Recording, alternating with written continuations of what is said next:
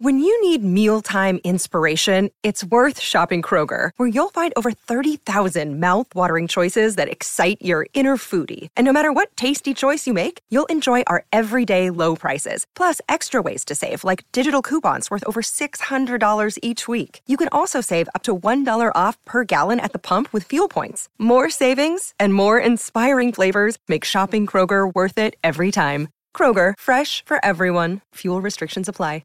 Welcome to Conversations with the Voice of Reason. I'm your host, Benjamin Boyce, and today's conversant is Tony Kinnett, who is another bro with a show, just like yours truly. He's a radio host, podcast host, and also a opinionator at large. I spoke with Tony a couple years ago about teachers' unions in the state of Indiana, and in this conversation we talk about current events and the political situation, mostly in America, how America looks at itself and how we process information and think about what's important to us. He is a very Midwestern kind of guy, very straightforward, and yet he's got this theatrical flair that makes him rather textured in his philosophy and his expressions. I really enjoy him. You can find links to his work down there in the description. Without further ado, here is Tony Kinnett. And fatherhood? Are you winning that particular one? I'd say I really love being a dad of two. A lot of things that I thought were fantastic. I don't know. Just a lot of things that I thought like were the best stuff ever.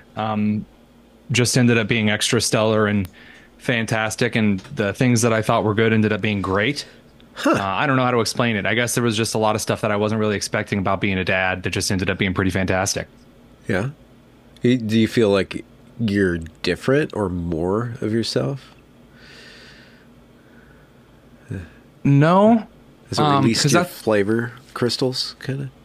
I was told that I was going to be different. I was told that like, oh, it's going to be so much of a change and you're just going to be a totally different person and all this other stuff. And I don't really think that occurred. And I wouldn't even say that like my priorities are different, because I knew that my priorities were going to change and I had like already made that decision. So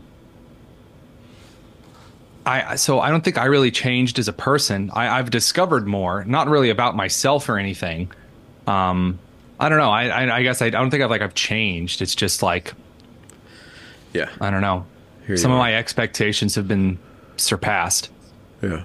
Daughter, son, daughter, daughter? Daughter, then son. So the son is the new one. That's 2 weeks and some change. Oh, geez, 2 weeks. Wow.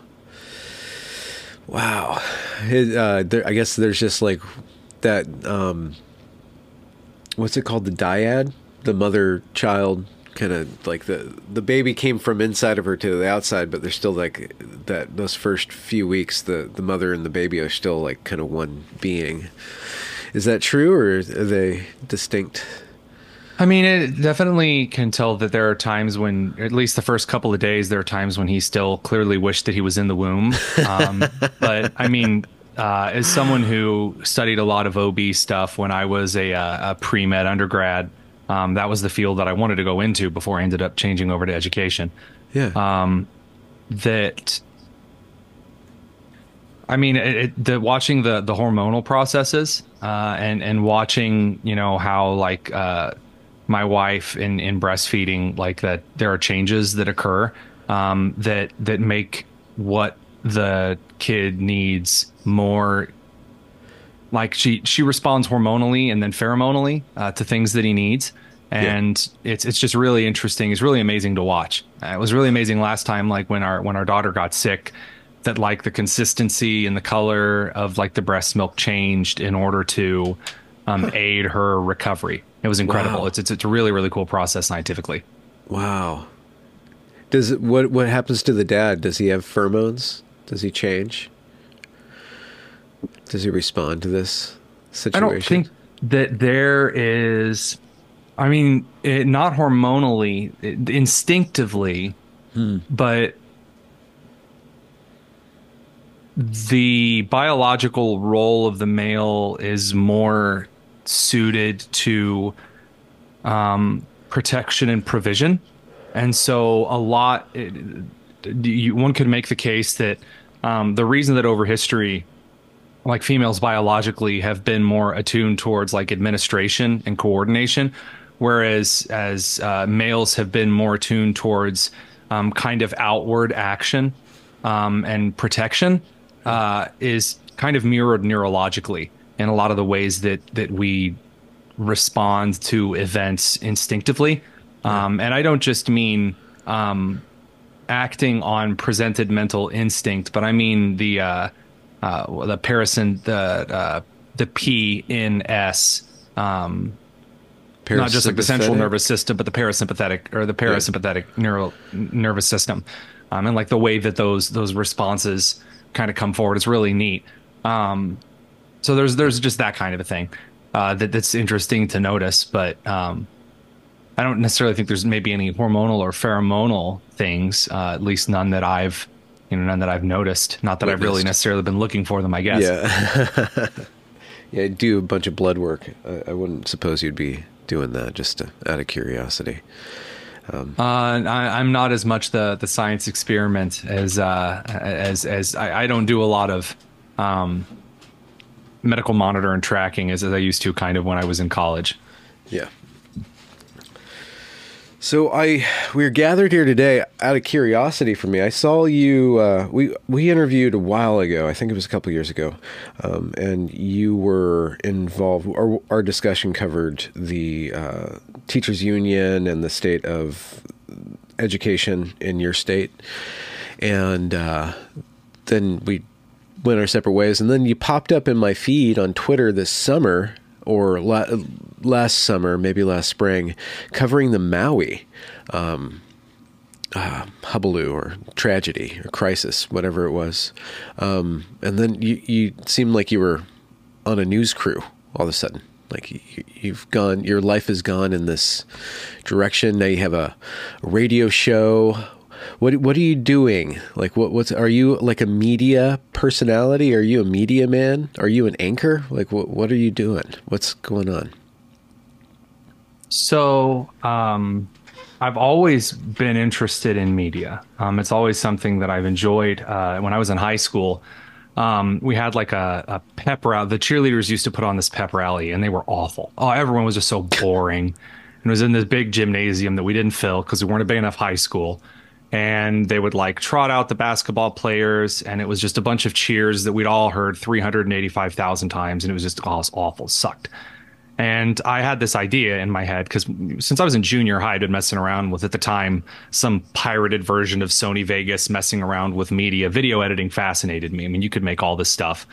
And I made all of the cringy, awful, like home movies that a lot of kids made in their junior and middle high school years that are millennials, and earlier Gen Z after me.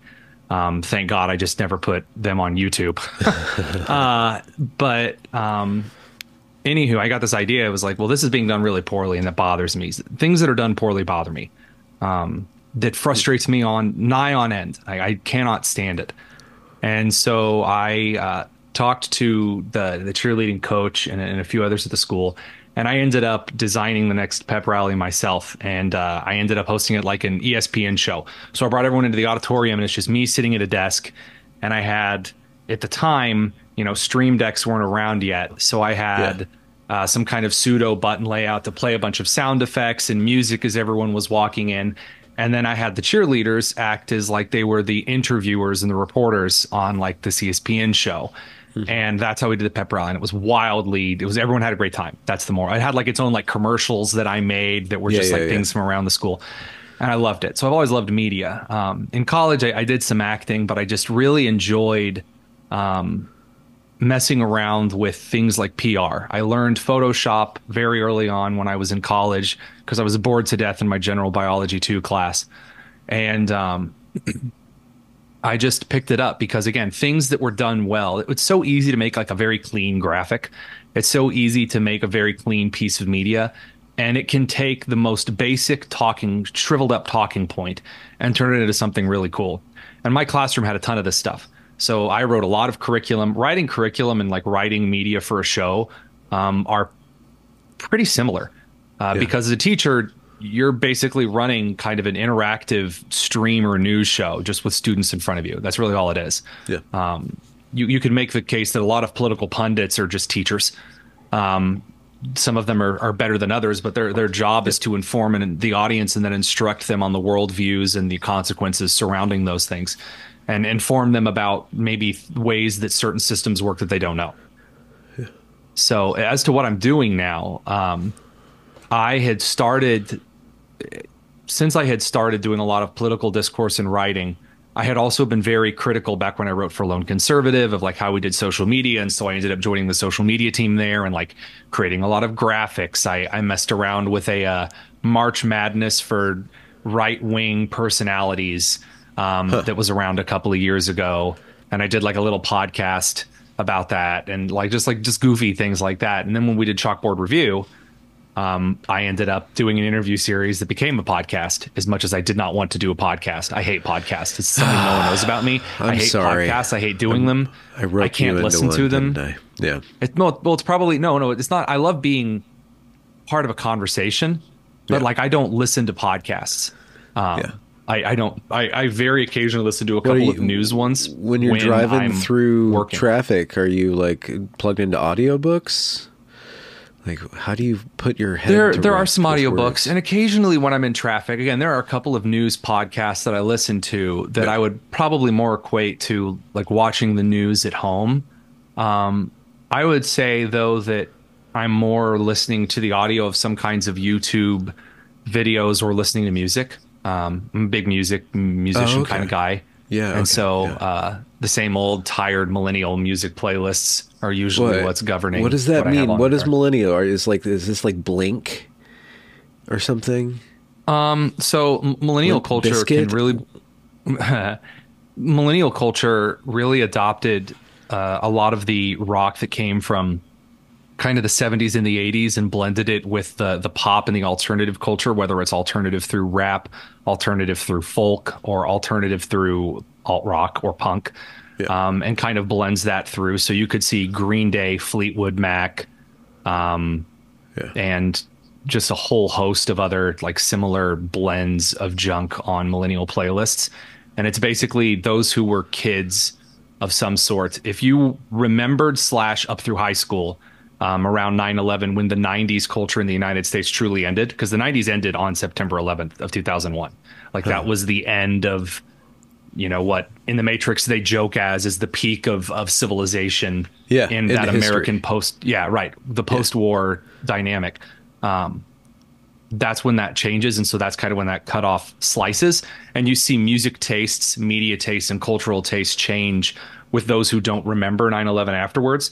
And then Generation X was more kind of buffered against it, having not necessarily similar tragedies, but a different kind of way of looking at culture, kind of through that lens. So when I say millennial, that's kind of how I don't know.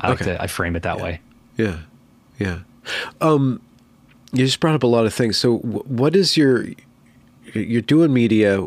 What is your, I guess I looked it up. I knew this in the back of my head, but pundit does come from the Sanskrit word for learned man. So it is a teacher. You are, I guess. Oh, really? It's the same thing. Yeah, it does. Oh, cool. I swear I have never looked up the etymology of pundit before. Yeah. But you're spot on with what you're doing, and you spent time educating, and now you're doing media. How did you get into this media gig, and what is it? What are you providing? Like, you already know that on some level you're being a teacher. Like, what are you filling up this form with? What are you pursuing? The content is that as a teacher, I was very good at taking kind of highbrow concepts that I found increasingly through my time in education that some people like to gatekeep. Education professors, academics, legislators, lawyers, doctors, researchers of every class, basically anyone that has one foot in the door of academia, they love gatekeeping. It comes with the title. There's an idea that, well, I can use all of these really big words until you think that I'm very impressive. And if I use big enough words and I say them authoritatively enough, then you won't question me. And that always has bothered me. It's been a thorn under the saddle for a long time. And that comes out in a lot of different stuff that I do. So when I critique movies, or like the writing of movies, It's digging into these concepts that all these film and theater and art majors like use big words to describe world building or character development. And so then I take the difficult, crazy concept and I break it down to the average person, because I at least like to believe that I am just a very average Hoosier in Indiana. I grew up in the sticks, in the mud and the dirt, and still do try to help, my family keep up the farm. I have been hired by several local farmers to go clear some coyote problems out during the fall and the winter. That sounds I like like a to say euphemism. Clearing coyote problems out. Where are you from? I'm in Western Washington, but I'm from California. Okay, so in the Midwest, we have a lot of kind of micro agriculture and livestock groups at farms. So sometimes it's more economical to raise chickens on the side or raise a small group of livestock, and you keep those outside. And bordering the property, the farmstead itself, are contiguous plots of fields and woods. Yeah. And there are a lot of wild coyotes, which are like kind of a half wolf, half dog, wild animal that's a predator and a scavenger at times. And they will hunt and break in. They'll kill your pets and they'll kill the chickens. And that's not good. They are vermin. And so there's a way to hunt them. And so I'll go with another person. You set up the L formation and you clear out some of the animals that are threatening livestock. There's no way to scare them away. There's no like scarecrow for coyotes. There's no fence that can keep them out. Realistically, it doesn't quite work like that. So when I say I feel like I try to mimic the common Hoosier for my shows and my content. There's the former educator thing that's always going to follow me around. And I like that because I loved teaching. I did. And I loved the click moment when the lights would come on with a kid. But when I would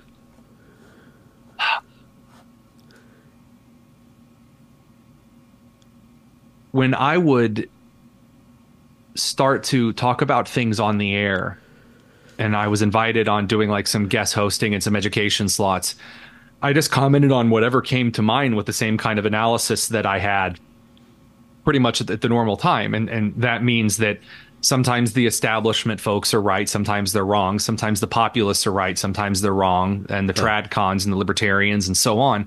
And it is for my show, if I had to describe it into an elevator pitch, it's basically the average Hoosier's take on local and national news. And so the first segment of the show is always a quick news roundup. I just tackle some of the biggest stories from the day, and then we usually dig into a mix of culture stuff, positive, negative, and it's basically kind of a soup du jour of, whatever comes to mind or whatever I feel like maybe the average person that's listening might find interesting to talk about or hear about. Do you ever find yourself going to clear out some coyotes in the political domain? Have you found yourself? You said you get touchy around people who are gatekeeping and stuff. And when we spoke earlier, last time we spoke, you kind of.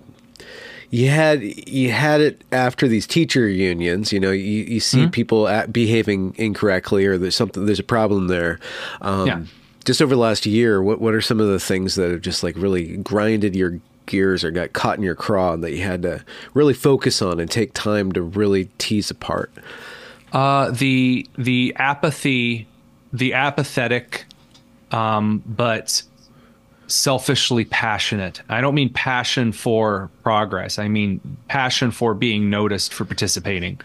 Political activism. Influencers. Kind of, a little less so. So the way to say this in perhaps a rough way that is not all inclusive, but most often fits the bill. 8 out of 10 times it's going to be a suburban white woman. 8 out of 10 times. It's some suburban white woman who has nothing to do in her life. Her marriage is probably not the best. She has very little community involvement. She has a job that she doesn't really care for. But she, like many in suburbia before them, seek purpose and status symbol life, because there's an element of living off of the spoils of the Cold War and kind of having all of your needs met that leaves one very bored, especially when you're not doing a lot of physical or mental labor to acquire those resources. And it leaves people without a sense of purpose. And this has been a hallmark of American society for a very long time. probably since the boomers hit about 15 or 16. And the immeasurable damage that it causes is a lot of people suggesting that a lot of things have moral impetus that don't. So, for example, someone listening to this is going to go, "Oh, Tony said suburban white woman, therefore he's sexist." No, that's you call them Karens. Right. Karen would be the term that's most normally ascribed. Yeah. And some of them come from the right. A lot of them come from the left. Because there's an act of tearing down society that kind of comes along with it, to feel like you're some kind of a pseudo-revolutionary, or some kind of a great defender of whatever, as often comes on the right and the left. Are you describing the people with the that "In this house we believe" signs? Is that close to what you're talking about? Yeah, it's like, okay, so the people with these vacuous moral statements that aren't propped up by something, or you sense some sort of vacuity there. Right. So they want to vote in some kind of a policy but they're not willing to be personally invested. So they want to vote for their city to be a sanctuary city, but they don't want to keep the migrants in their house. They want to vote for kids to be, transed, but they don't actually want to study the issues that a child is going through in regards to gender dysphoria. They're very quick to say, "Oh, I have depression, I have anxiety," but yet they're almost proud of having that issue of which that they claim they have. Yeah. And it's kind of a weird normalizing to make themselves feel important. It's the upper middle class philanthropist is really the modern annoyance in society. And those groups I do relish taking down. Like effective altruists kind of thing. I would say selfish altruism. That's not even really altruistic. It's self-faux altruism. Because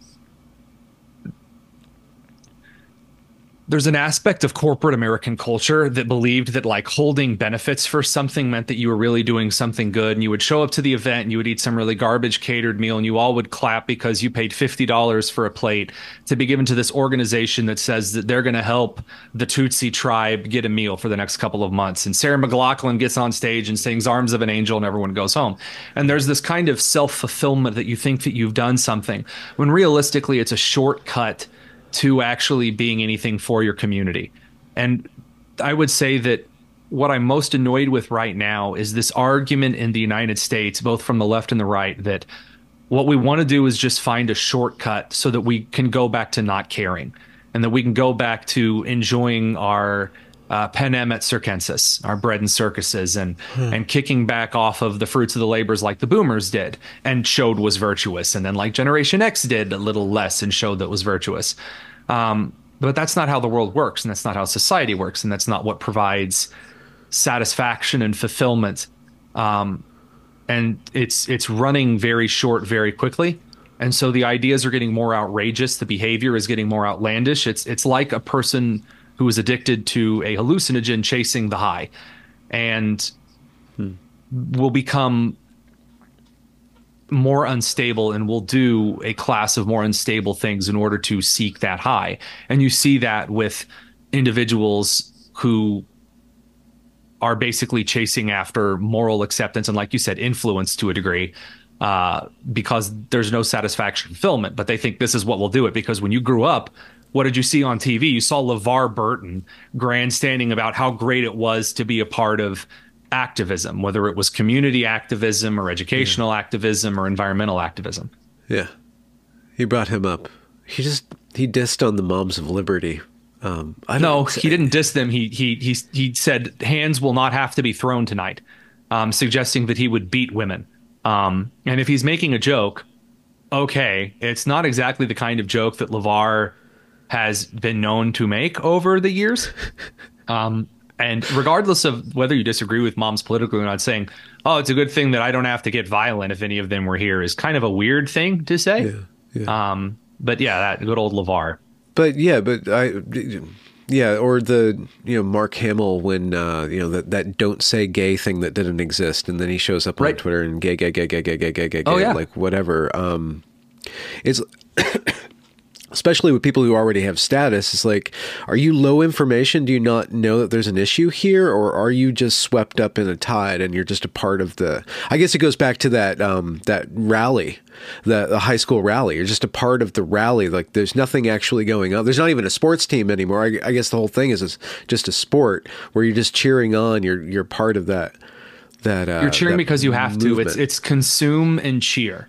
It's consume and cheer. It is the base form of hedonism, and it is what happens. So you see this leak out in cartoon imagery and literature every once in a while, where you what appears on screen is a very overweight character. Have you seen WALL-E? No, wait. Okay, so WALL-E, the movie, WALL-E, the little robot. Yeah, the robot movie. Yeah. So WALL-E goes to space. Earth is a mess, and he gets to the rocket. And when you see all of these like fat people, all of their bones have disintegrated almost. And they're rolling around in chairs. They're drinking their food from cups. Nothing is entertaining. They're all bored. Screens. They're consuming, and then that's it. And the Matrix also kind of pointed this out a little bit as well. That the reason that cultural point leaks out is innately we understand that just a continual orgy of foot on the gas pedal pleasure does not satisfy. It doesn't. You see this again in Inception. It comes out with the guys in Dubai who are all hooked up and dreaming because life isn't good enough. And really, Ayn Rand talks about this pretty succinctly in what is it, Atlas Shrugged. There's just this idea that humans just endlessly seeking pleasure, which is what the boomers thought like World War II was for.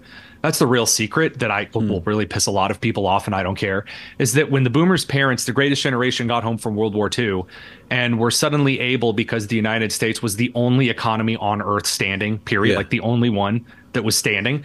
So like money was coming in flush and thick. And so they were building all of these houses and this boon from post-war technology, all of these appliances, and the standard of living like tripled in like 2 years. And boomers were raised thinking, oh, all of this stuff has made my parents happy, so that's what must make you happy. And so then they lived in that's right afterward what happened, the sexual revolution.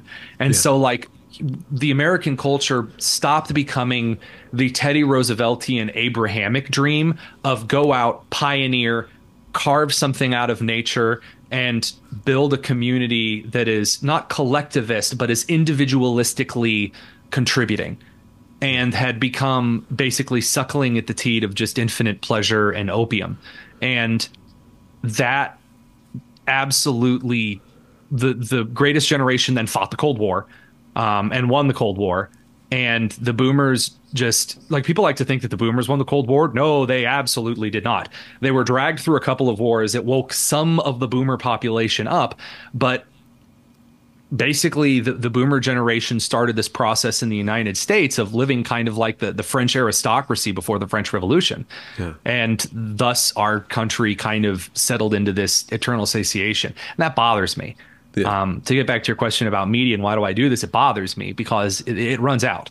You have an entire culture whose the metaphor is so thin at this point that there are cases in which this is actually true, where there are people who are activists for children or for education who are suggesting that nutritionally it doesn't matter what a kid needs. If a kid wants brownies, you give them brownies. Because not to give them brownies is fat phobic, and not to cut off their genitals is transphobic, and not to tell them that they can do whatever is, well, they're just going to go do it anyway. They're just going to look at porn anyway. So why would you make an age restriction for porn? They're going to get to it anyway. So you might as well be the cool parent who gives their kids what they want, and it'll all be cool and fresh and fun and whatever. And it is ripping society to we don't have a society anymore, a common thread. It's built on a bunch of mismatched, garbled nonsense that has about as solid of a foundation as a child's sandbox. Good God, you're black-pilling me this morning. But hold on, before we move on from that, there's this really interesting kind of polarity that you brought up where you don't like these people who gatekeep ideas, like that sticks in your craw, but you also don't like people who are trying to just dismantle all gates, all fences in the Chestertonian sense for children. So there's a regulation of annoyance where you're seeing these different things. I wonder if do you see a through line between the people who are putting walls around these walled gardens of ideas and the people who are trying to just completely liberate all of society from anything that causes it to function and to actually progress? So I think I might need you to go into a little more detail and define those two groups for me, because I'm not sure that I'm latching on to what you're saying. And also, I just wanted to mention this real quick. I'm sorry that I checked my phone a couple of times during this. My wife had been texting me some updates on the kids. So Is everything okay? I really don't mean it to look as though I have little interest. I don't want her to feel stranded and alone with the kids. Absolutely. Would you please define those groups a little more for me? Yeah. So thanks for bringing that up, because I know some people in the comments would have commented on that, but now you beat them to the punch there. So I guess there's these. There's just some sort of tension there when you brought, because I have very similar annoyances. Or problems with these groups, the people who wall off these ideas, right? Like you kind of mentioned, and you get too far into it, but when you said you talked about movies, or you talk about when you talk about academia, there's a lot of the academics who gatekeep really fancy terms. Yeah, and then the credentialism, like there's this we're better than you. I mean, the circle jerk. Yeah, the circle jerk. Those same people are the ones who are eroding all the other gates, like the actual gates that kept the monsters out, the ones that may work better than nothing against the coyotes, right? Which would be appetite regulation. Identity is not the end all be all of what a human being is. Just pure, the people who are trying to liberate society from gravity itself are the ones who are most tenaciously clinging to their own status and their own ideas, their own signal of virtue. It just seems like I'm kind of just shooting in the dark, because that's what you were talking about. So there's a not a paradoxical issue, but there is a bit of a red flag that's popped up, which is that it's called the unused key. If they have the knowledge, theoretically, by thus being, gatekeepers, then why do they believe and execute the policies that are damaging to a society that allows them to continue to live that way? So kind of like the question of the failure of the Roman Senate, to bring up everyone's got to mention Rome at least once a day. Yeah, we got to do Rome. We're men here. Absolutely. We're bros with shows. We have to talk about Rome at least once. I like that, bros with shows. I gotta say that this goes back to the fake it before you make it. The biggest lie you're told as a kid is that adults know what they're doing. I have yet to find an adult that truly knows what they're doing and everything. Everyone is making it up as they go, and if anyone tells you they're not, they are a liar. Now, you can make things up as you go based on more solid and classically proven information, or as I like to call, based on genuine and real science, which is observable, reproducible, and quantifiable. You can make things up as you go based on better information, but you're still making things up. The issue is that the vast majority of academia conflates qualitative and quantitative data. They believe that feelings and how an individual comes away feeling, which is a very soft science that has never been reproducible or quantifiable or reproducible once. We have never hit a point in which we can make those things quantitative. And so qualitative data has just kind of been served up alongside it. Academia has become all qualitative and very little quantitative.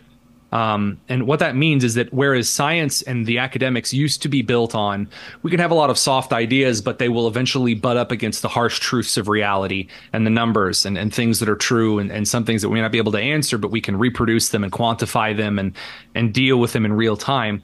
At some point, people said, well, but I really, really want what I believe to make sense here. And so they've incorporated it into academia. So that's a part of it, is that a lot of people are stupidly bouncing around, putting the wrong trust in the wrong things.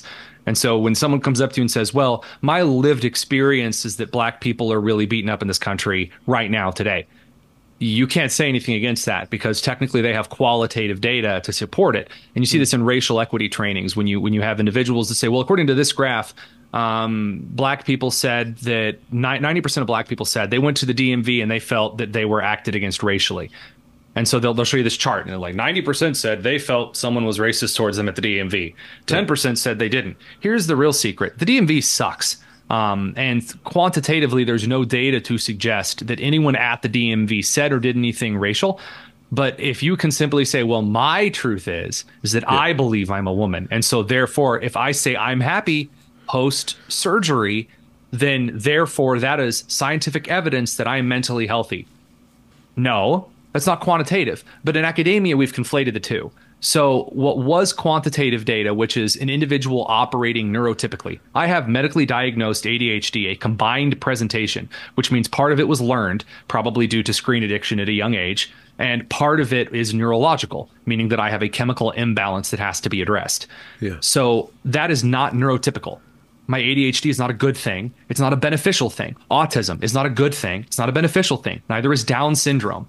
You can be a great person. You can be a wonderful person and have something that is not neurotypical. But to suggest that because we love the person who is not neurotypical means that we have to say the neurotypical disadvantage is a good thing is incredibly damaging. That's modern academia, though. And this comes from that LeVar Burton, that kind of 1980s and 90s. Oh, you're all special and wonderful. And you don't have a learning deficiency. You just learn differently. And we've created that. So the reason that is, first of all, I would attribute ignorance before malice almost every time, because to be malicious requires you to privately live in a different way. And there are issues of malice. Teachers union officials who send their kids to private schools, that's an issue of malice, because you know what's better, yet you're sending your kids elsewhere. But academics that have trans kids and participate in all of this, it's blind ignorance that comes from addiction to a very strong social drug, I would say. Sorry for the long answer there. That's it's kind of a hard thing to wrap up in a bow completely. Well, you insofar as you're diagnosing something, like I asked you, this was in the context like, well, what is the content you're doing? And then like, what's something that you really want to dig into? It's like, there's this class of people and you have a historic kind of understanding of what they're from. And you also have like the system dynamic understanding of like how they operate, where their ideas come from. How do you counter that? Is it enough to diagnose that? How do you, if it is a Karen that you're trying to reach, are you even trying to reach them? Or are you just trying to like say, these people need to be taken down a notch? That question's a lot easier to answer first. The answer is it depends on the person. It depends on the situation. It depends on what medium that I'm on. If I'm having a private conversation with a person to person, and there aren't cameras out and no one's trying to be funny, then I am trying to convince them. And I'll explain what that looks like here in a second, because I will rebuff the class of people designation, because I think that's actually kind of part of the problem that a lot of people on the right fall into, or in the center fall into immediately. It's kind of a short fix to addressing the problem.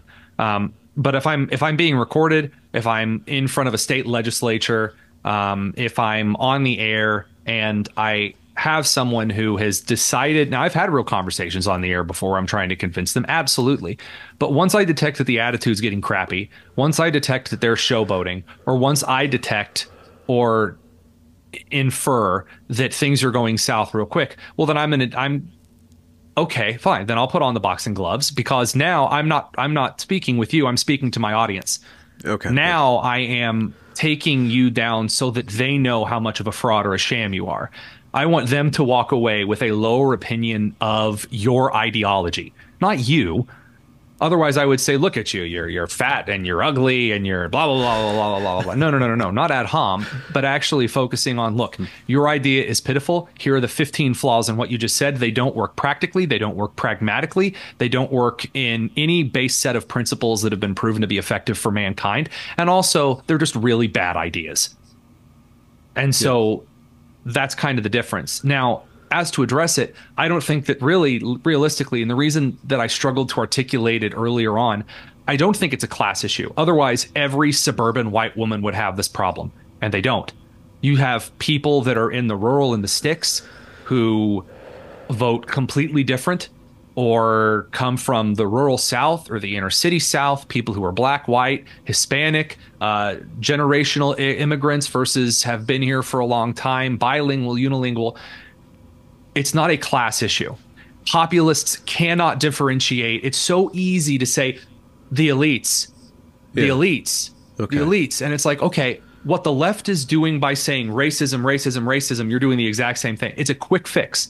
It's so easy to say, well, yeah, but like 80% of the time it's the elites. That's very true. People with money and nothing to do cause a lot of problems because they're stupid, just like everyone in their base form is stupid. All guys neurologically are a little bit stupid. All girls neurologically are a little bit crazy. Yeah. That's going to come forward. The more resources that you have and the more time on your hands, stuff's going to leak out. As was said quite often during the presidential election, Trump, dude's kind of crazy. Dude's kind of wacko. You can hide that, and he can be very presidential and excellent for a while, but every once in a while, something's going to leak out. Like that's how people are. Most of us, when things leak out, are not in front of people for others to see it. When it's like 2 a.m. and you just like yell at your bathroom mirror, as someone was telling me the other day, I haven't yelled in a while. What's that like? And then they yell. Like, well, that's kind of a crazy thing to do. But every person out there is weird. Just like every person out there has very little idea what they're doing in life. And there's a lot of realism to come to terms with that. I think that more realistically, it is a cultural pervasion that has touched every single one of us. Because I, on the air, have at times said suburban white women in exasperation, half jokingly, but half seriously. Yeah. Every one of us has, in a way, shape, and form, engaged in this kind of hedonistic shortcut lifestyle in our personal philosophy and attitude. And a lot of people make the mistake of just flipping over to Stoicism. That's not the answer either. I'm sorry to all the Calvinists out there. But as far as philosophy goes in addressing it, cultural issues that are tempting based on a lot of us don't have a decent worldview based on a core of philosophy that's greater than ourselves to anchor us to. And so we kind of end up drifting in and out of ways to seek after pleasure that we see effectively shown in others. Yeah. So I think it's less of a class thing and more of just, it's very easy for anyone to fall into this, which is a Jordan Peterson, not an idea. Jung said this quite consistently. Anyone can turn into a Nazi. And I don't mean politically. I mean, anyone can do bad things. Anyone. Every person is capable of the worst sin that you can imagine. And everyone can participate in identity politics. And this is what Nikki Haley was popular in the Republican Party because she's a woman. Yeah. Like, that's it. Really. She had just being very clear. And I've spoken to her before. She's not dumb, but like a lot of her political campaign was an identity politics run for some establishmentarian groups on the right, which thought, well, I'll just run with the same kind of stuff the left does because it works. Yeah. Everyone participates in that. And I think that an element of that can be hypocritical when you notice it and do it anyway. But a lot of it's so easily fallen into everyone has not returned a cart at some time or another. There's no individual that is sinless. I mean, that's why Paul goes into so much depth about that concept in Romans. Well, so that's a great segue. So I was wondering how faith manifests in your media, in your work, or in how you design your message, or how you try to attain a virtue of signal, or a virtue in your signal, the signals that you send.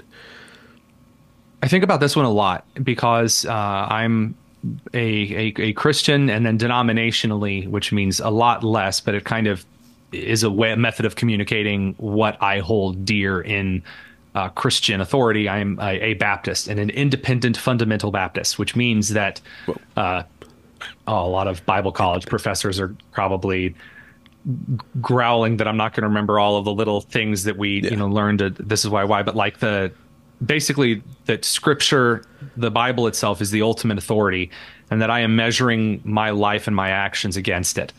And I wrestle quite often with what I am supposed to do when I'm on the air and certain things come up as that are like that have to do with my faith, which everything has to do with my faith. I mean, Christ is everything, and he is the solution to all of this stuff.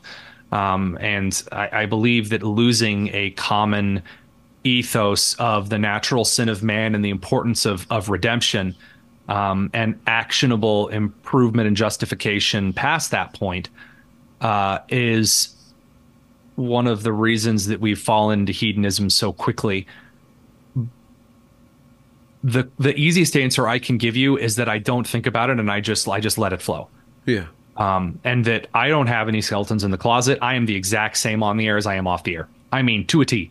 If you run into me on the street, I will talk the exact same way I'm talking to you now. Maybe it's extremely articulate and precise. Maybe it's not. Maybe if the scripture pops into my mind, I'll share it. Like I said, with Paul and Romans, I didn't have that like ready to go. I was just like, oh, we're talking about how every man is flawed. And so that's for all have sinned and come short of the glory of God. That's from Romans. And so that's kind of how I do it. I just assume I'm going to try to do my best to be worthy of his praise, him being Christ in this context. And I'll just kind of go for it. I'm genuinely, the short answer I have for you here is I'm just doing my best. Yeah. All of it. Like the show, my articles, is I am just giving it my best. And by making it up as I go, is that a lot of this is structured improv. And I try very hard to keep my mind focused on what I'm aiming at until I've reached that goal. Sometimes that works and sometimes that doesn't. Originally, I wanted to be a college professor. That didn't happen.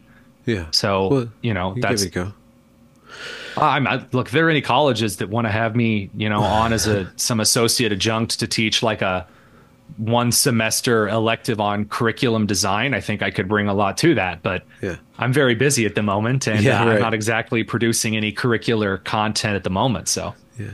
Why Christianity? How'd you stumble on that?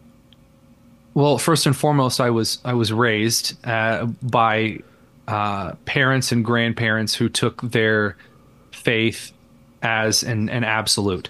And so growing up, I was raised in a Bible believing church. Salvation always, my sin always made a lot of sense to me. I don't think that there are very many people left that would say they've never done anything wrong.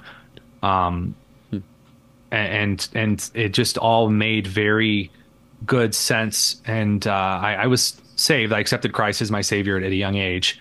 And ever since then, it's just been very second nature to me, and it makes sense to me scientifically, both biologically and in the physics and chemistry aspects as well. It makes pathological and ethological sense to me, both in the arguments for why it is different than the other world's religions, the historical framework that argues in its favor, and a satisfaction for the things that I've received from it, like the peace that passes all understanding that I'm promised, in knowing that I can cast all of my cares upon him because he cares for me. It's a part of me. I don't know. Honestly, it's a weird question for me to answer because it's like asking, hey, why do you keep your left leg around? And it's a part of me. It is the very thing of which I am anchored to. And don't get me wrong, sometimes in my foolishness and my stupor as a garbage creature who will tend towards wrong, because every human is inherently sinful. You don't have to teach a toddler how to lie or cheat or steal. They'll do it because like that's the natural aspect of humanity. And that in my sinful nature, though I do tend to stray from him, he pursues me ceaselessly. And I am re-anchored constantly. It's one of the reasons I go to a Bible believing church and sit under a pastor who places the Bible above himself and cares very deeply about his congregation. Those are just some of the things that come to mind, but the core answer of why I am is just because it's the answer. And just hands down. Is Christian nationalism possible or desirable, or both, or neither? I think that the arguments for and against it are less important and far too. So I'm friends with James Lindsay, and James is a mentor of mine, and also some people that have recently become kind of, let's say, not the best of friends with James are also mentors of mine. I try to have a lot of mentors because I've loved the idea of mentorship and masters training the apprentice since I was a very young kid. But I know that James often talks about, like, Christian nationalism. And then there are a lot of some of my friends on kind of the populist side who went from kind of national conservatism to Christian nationalism. First of all, I don't think that it's possible in any way, shape, or form. And the reason I don't think it's possible is because while there are moments the Republican Party comes together, most often there are four factions of Republicans. There are traditional conservatives. There are libertarians. I know a lot of libertarians say, well, I'm not a Republican. Oh, okay, sweetie. A lot of populists, and then establishment. We're really just corporatists. So corporate, populism, traditional conservatism, and libertarianism. So those concepts, and by the way, what would I call left-leaning libertarian is a social pseudo-anarchist. Anywho, that's I'm not even going to get into that one. So let's take it to the left, because I'm sure the comments will absolutely love that one. No, okay. Anywho, so the Republicans can occasionally come together and agree on certain things. Usually the other side is bad. We all agree that this is nonsense, and we're going to step on the brake and drive 30 miles an hour towards the cliff instead of 90. Yeah. And normally, though, the four factions are separate and distinct. Christianity is a lot of the same way. As an independent fundamental Baptist, I think it is patently silly that the Methodist Church right now is having this big, huge, massive battle over what is an entire organization they believe in. I'm getting ready to release an investigation on a Christian university in Illinois that's doing some extra stupid stuff. Then there's the Lutheran Church and their synods, and the Catholic Church, and that entire massive thing to get into. I don't see a Christian nationalist state because you need a lot more denominational unity than that. So I don't even see it as a possibility. Founding America as a Christian nation, or Judeo-Christian Western ethos, or whatever way we're framing it today, I just don't see it as a thing. Do I think that the leaders in this country should be Christians? Yes, I do. And is it because I think that should be a requirement? No. The reason that I think the majority of people in leadership should be Christians is because I think that worldview and ideological ethic has the voters' rights and interests at heart. But it can be used foolishly and maliciously. I mean, look at the absolute divine right of kings, individuals who would also profess faith in Lord Jesus Christ, that brought a lot of terror and evil upon their subjects and upon their peasants in the various wars of the Middle and post-Middle Ages. So I guess that the argument to me is always the fear-mongering over Christian nationalism is patently silly. But I think that the people advocating for Christian nationalism are using a tool incorrectly in pursuit of a goal they don't quite understand. They're hitting a nail with a screwdriver. And it can work, but it's not really quite what's going on. They're trying to fasten two pieces of wood together. The Christian nationalist is seeking Christianity restored to a place of respect in the country. That is at the very core what a Christian nationalist, and again, what I just said, the idea that I believe in a firm set of fundamentals espoused in Scripture that are objectively good things for society, that have built good societies. That's a desirable thing to want. But setting up a Christian nationalist state is not necessarily the way to get there. It's there's way less malice in the actors in this argument, and there's far more trying to seek a common goal. And on James Lindsay's side, warning against things that he's seen that James warns against in every nationalistic framework, as the the classical liberal that James is, at least in my opinion. And by the way, all of this, when I say that I could be dead wrong about this, I don't say that as because I'm afraid of people criticizing my opinion.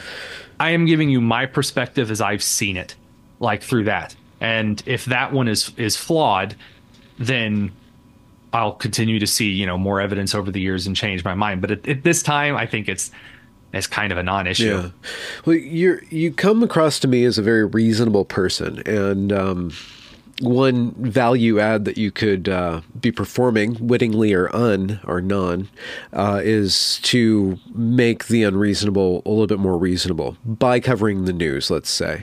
And in what you're talking about with Christian nationalism, wanting, like at the core of that, people wanting Christianity restored to a place of respect in our country, that my mind just automatically jumped to that tragedy that happened a year ago or so, where a person who identified as trans man Hale and shooting up the Nashville Christian school, killed a bunch of people and children at a Christian school, and that then our current regime's response to that was to talk about trans people transphobia, people being in danger. It was totally disrespectful, or maybe it was a slight, or they're just dumb. Right. The same way that after the Hamas attacks into Israel, that the administration's immediate response was to list Islamophobia, which, by the way, looking at post 9/11 America, Islamophobia did not increase in the ways that those statements are suggesting by any sociological data. And I mean, including the including the qualitative stuff.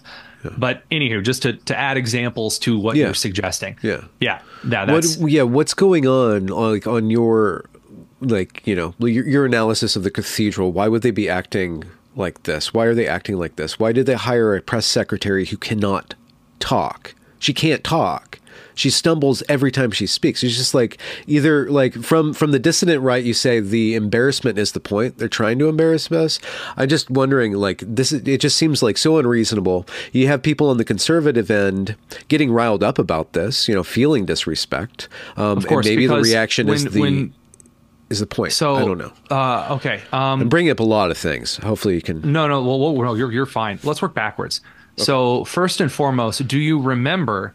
So you know how we don't actually know who fired the first shot in the Boston, well, we do know who ordered fire in the Boston massacre, and John Adams then went to you know, defend the British officer legally.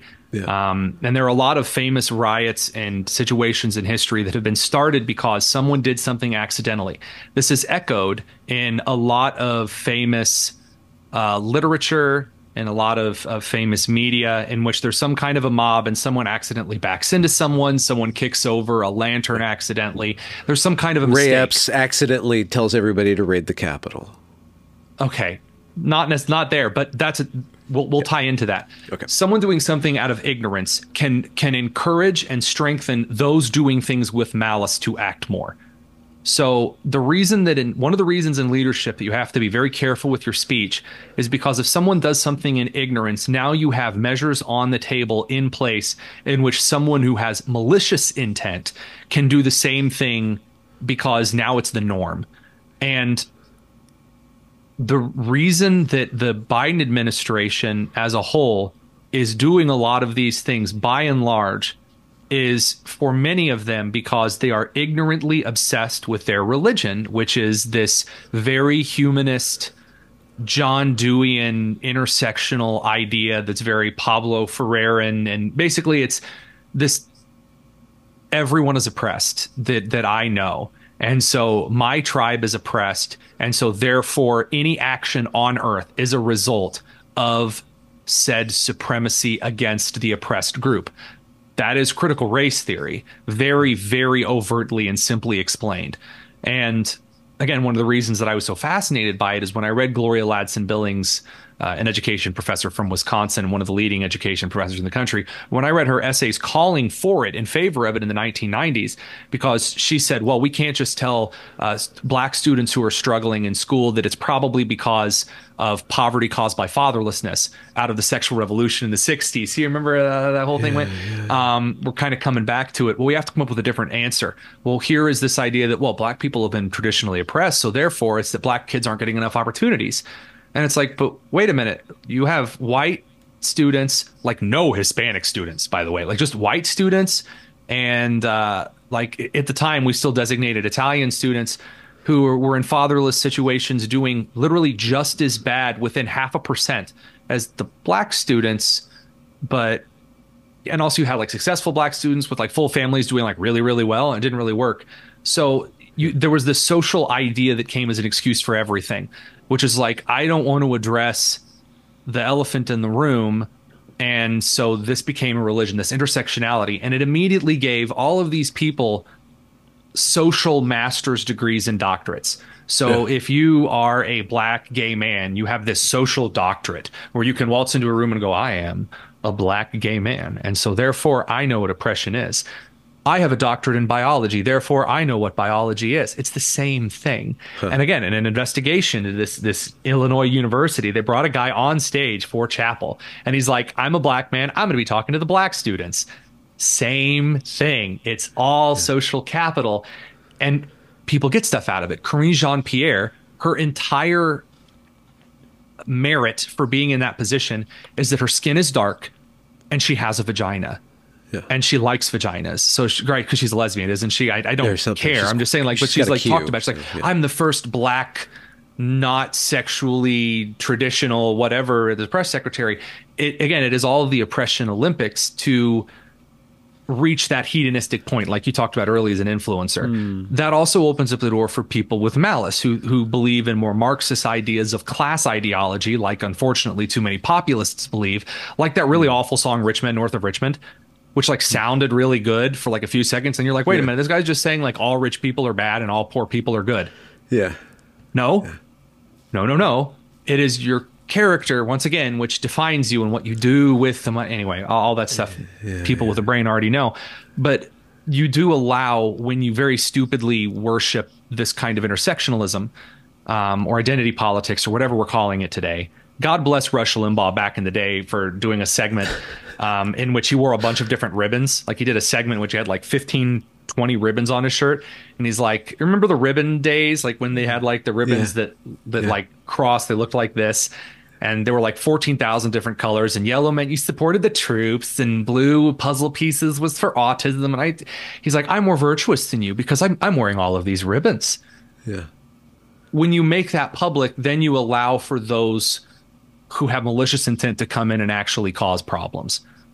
And so that's the why behind that's the honest to God why behind the Biden administration. And that's why they're so screwed going into 2024, is because he ran on being a moderate, friendly guy who understood everybody. And then the progressive left came in and said, well, if you're really going to be understanding, then you need to call everyone else a Nazi. And so whoever is giving him his Adderall said, oh, okay. And so that's now how they're running the campaign. And so that's why he's like saying crazy stuff at Valley Forge and at that church in Charleston, I believe. Was this recently? He said something crazy. I mean, he called. Thought they took him off the MAGA.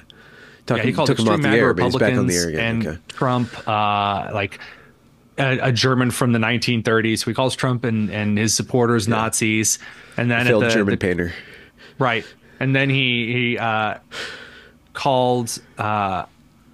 He said that the culture of white supremacy in the country is like the culture of white supremacy is why that white supremacist shooter went up and killed the people in Charleston. And even though Obama was president at the time that shooting took place, anywho, 2015. So just a lot of weird things, but that's kind of where that comes from. It's a very weird dynamic on the left right now because the corporatists are still driving the boat. Yet you have progressives kind of shoving oars into the pilot's wheel and saying, like, I'm the captain now. And will burn your house down like Kenosha if you disagree. It's a very, very weird dynamic. It's why watching Fetterman snap against them is the best thing on planet Earth. Because he's off script or off meds? Like, why is that the best thing on Earth? Fetterman. I've heard the theory that Fetterman's, recovering post-stroke and that's why he's different. I think that Fetterman probably is more pragmatic in understanding that if the majority of Eastern Pennsylvanians who voted for him, who are the very blue collar, the last pockets in this country of 90s labor Democrats, of which there are like 7 pockets left in this entire country of labor Democrats. Well, one of those pockets got him in because Dr. Oz is stupid. Yeah. Fetterman realized that he was incredibly unpopular. And also some of the stuff, there's a moment when you just are like, this stuff's stupid. Like, I'm sorry. So like he started saying all of the anti-Hamas stuff and started talking about how China needed to be banned from buying U.S. farmland and a bunch of other stuff that is kind of sort of right-wing populist mixed with 90s labor Democrats, because 90s labor Democrats were populists. There you go. Yeah. That's kind of been interesting to watch because the progressives are like, well, then we're not going to support you. And he's like, yeah, but I'm sorry. I'm not running to appease the blue-haired sociology theater major from UPenn. I'm running on behalf of the 90s labor Democrat from Allegheny. Yeah. And it's just interesting because the Democrat Party is fracturing, not as bad as the Republican Party is. But the Democrat Party is starting to splinter because whenever you bend a piece of wood in half, you are going to have splintering. Yeah.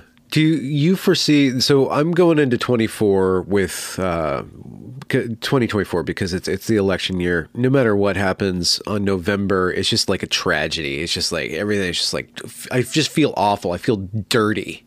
Especially our presidential election just makes me feel dirty, the whole thing. It's the first, well, it's not the first, it's the third double incumbent election in our nation's history.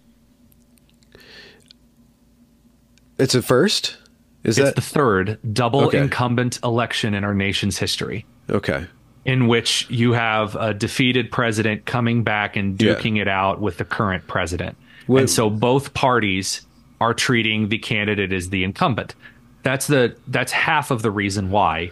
First reason is that everyone is pissed and wants revenge, who are Trump fans, honest to God. They're just like, they want Trump to come in and like just upset people on the other side of the aisle because the presidential election is just political theater. And the other half are like, well, Trump's the incumbent. Yeah. So like no one came out in Iowa. Like, why did no one come out? Well, Trump's the incumbent.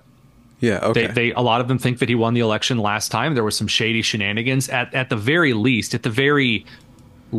the media hiding the Hunter Biden story could be considered for some of those nonprofit 501c3s election interference under, financial laws as the IRS governs how 501c3s operate.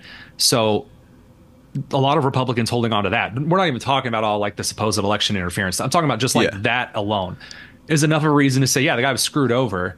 He wasn't nearly as bad as they're making him out to be, which is objectively true, based on policy. Because Trump didn't actually like do a whole lot of governing politically. He let people handle it. Some of them were good and some of them sucked. But like, yeah, here we are. There it is. That's one of the reasons the Heritage Foundation is doing Project 2025 is they're like, well, you know what? Then we might as well have some conservatives have a hand on the steering wheel, which is a brilliant move, both politically and societally.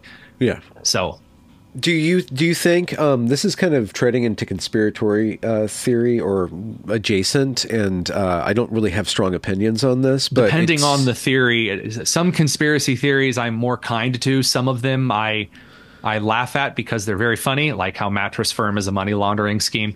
And then some of them I detest. So you are rolling the dice, just letting you know. Let's see. So I just don't see the way that 2020 shook out.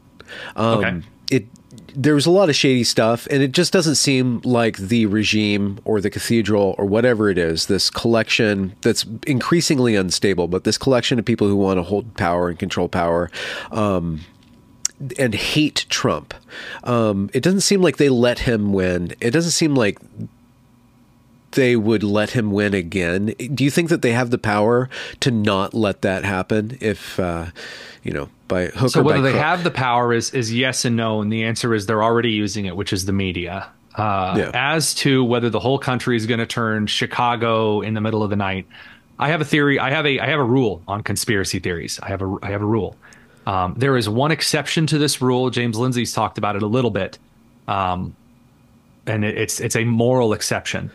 But there's a reason, by the way, that this actually will tie into the whole conversation. There's a core reason that I believe that Christ was resurrected from the dead, and that is that 14 men were burned, beaten, boiled in oil, filleted their skin, hung upside down in almost every most disturbing way imaginable, using torture methods from China, from India, from the African tribe, from the Zulu. Like, all throughout, the world's worst methods were used on the apostles and witnesses of Christ's resurrection. They're like, all you have to do is say it didn't happen and you're good. Like, just we'll let you go, we'll let you die easy. And none of them uttered a word. Multiple historians can confirm this in far more confirmation than we have of like any other kind of confirmation in history, that other sealed pots found in archaeological digs are still confirming. Therefore, to me, that's like, okay, I see that, and I juxtapose that to Nixon with Watergate. 14 men who had every interest in the world of shutting their damn mouths for 2 weeks on the Watergate scandal, on what happened. They couldn't do it for 10 days. In 10 days, it was all over the Washington Post. So if 14 men cannot, who literally every one of them, it was in their very best interest to just shut their mouths and get away with the crime. That's all they got to do. It's all they have to do. They couldn't do it. Every person, you, me, Biden, Obama, Trump, all the way from Germany to South Africa to China to everywhere that you can think of, every adult is making it up as they go.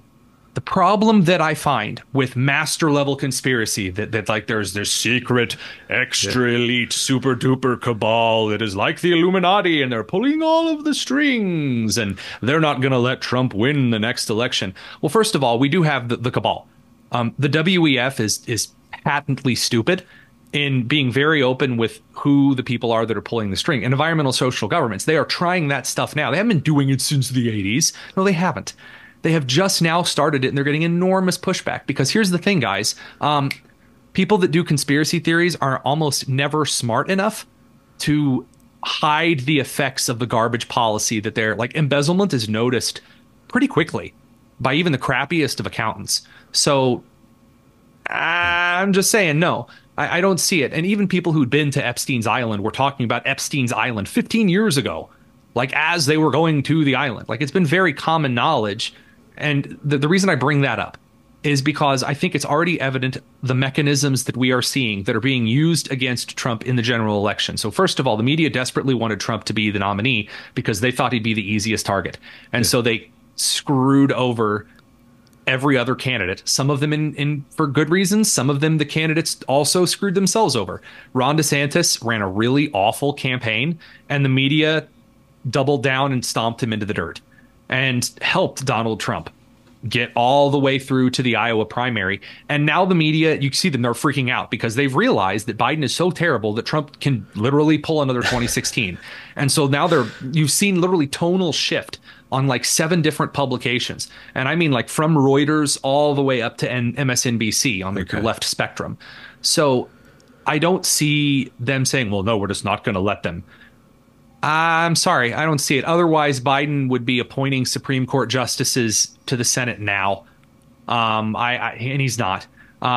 Show me the cabal. Show me the actual proof. And I don't mean something from InfoWars. Like, show me the genuine, honest to God out in the open, because people are not this smart. The most evil, super duper evil people in history. Again, everyone is making it up as they go. And the blunders, the reason people switch to blunt ruthlessness is because conspiracy doesn't work. It's never worked. Okay. There's a former, I think, like assistant director of the CIA who said, like, you don't know how many operations have failed. That's why we stopped doing coups, because they just weren't successful. Not because we got so good at it, we went like really quiet and were manipulating the world. It's because conspiracies do not work. They're awful. As soon as the Post had that story, it was exposed. or not the post, the Twitter hid that story to the post about Hunter Biden's laptop. Yeah. Like, you can't even do certain shady things without evidential claim being provided pretty much instantaneously, which is why Bill Gates is a really awful person, but he's not some evil mastermind, because you can see all the crap that he's doing that he's awful for, but that he's using it to drain the blood of children to fund super vaccines. I've seen too many vaccines work under the microscope to be pilled on that one. I mean, I've watched them in action, and the COVID mRNA vaccine is scientifically and definitionally not a vaccine. So apples and oranges. Sorry, Well, that's the whole gamut. And also, sorry, if this episode airs on YouTube, you will now have the COVID-19. Yeah, I actually have to take that out video. because they already I'll put it on the screen. But so I got to wrap up the episode. My headphones are dying. Somebody's at the door. But oh, sorry about that. no, so I'm trying to like just articulate or get you to articulate. There's this mode of being in the world. It is Christian. It is Midwest. So I guess the question is like, what have you been up to? What are you doing? And where are you headed, I guess? And I think I got like a taste of all those things, but like just directly, concretely, where can people find you? What's coming up? You dropped a couple of stories, but what do you expect for 2024 for your show? So it's a good question. You can find me on Twitter at Thetonus, TheTonus. You can find my column over on dailysignal.com. You can also find the Tony Kinnett Cast, which is the nightly radio show and podcast on your podcasting services. It's live streamed on YouTube. And then it's also on the air if you're in the Indianapolis, greater central Indiana area. As far as where I'm going in 2024, it's funny. You're like, where you're going towards? The answer is I don't know. I'm not aiming. I'm not like, I had an opportunity to run for Congress in January because Greg Pence, Mike Pence's brother, is stepping down, not running again. And I had a lot of questions. Are you going to run for Congress? And I said no. And that actually kind of kicked a question in. It's like, well, then where am I going? Like, what ladder am I trying to climb? And I can honestly say that I don't have one. I'm not trying to get a slot on Fox or a big, huge, massive national following. I grew this stupid Twitter account to 350,000 followers and found out immediately how absolutely pointless in the world that is. The Ministry of Truth account. Yeah. And I just don't know. I'm just in this because I feel like this is what I'm supposed to be doing. And so you'll see more investigations come out. You'll see me providing more of like a common Hoosier analysis that has a little bit of traditional conservatism, a little bit of libertarianism, very rarely some populism and establishment stuff sprinkled in where necessary. And I'm just kind of seeing what comes. That may be a piano duet with Michael Knowles. That may be heck, I don't know. That depends. Where do you put your writing? Do you write for a publication right now, or do you have your own? I do. I write for the Daily Signal. So dailysignal.com, you can find my list of columns. And occasionally I write for other outlets. I've been a little busy lately. So I think Washington Examiner just republished my obituary on Gaston Glock. Oh, wow. Okay. Yeah, I saw that on your Twitter feed. And finally, lastly, thank you for that piano concerto that you put online. That's kind of what got me to have you back on. Like I just saw it on Twitter and I just put it on while I was doing some work. It was just really lovely to have you playing for me. I appreciate that. So I've always wanted a baby grand. Yeah. My whole life. I've loved piano. My wife and I got to know each other by playing in a jazz orchestra together. Oh, really? And so piano is just, I've played for church. I used to play a lot in college. I don't know. So yeah, I was like, I want to be on Twitter and not paying attention to the Iowa primaries. So I'm just going to do a live stream because our piano had just been finished serviced that day. And I wasn't able to touch it for 7 days because the left, basically like the lower octaves, they all had the strings keyed really tight to pull some of the hammer housings. Because it's like a piano from 1938. And we just recently got it. So I was so excited to play. I'm like, it would be a really great excuse to play, hop on a live stream. So. Yeah. Well, thank you. Thank you, Tony. Thank you for I really appreciate the invitation. time today. You're doing great work. Keep at it, and I'll send all my audience over to your stuff. Links will be in the description for you guys. That's very kind. And if anyone ever has any questions or wants to chat, feel free to reach out. I don't ignore messages. No, you're not much of a gatekeeper for your own time, I guess. Oh, it's a nice closer. All right. See you later, man. Gonna end it.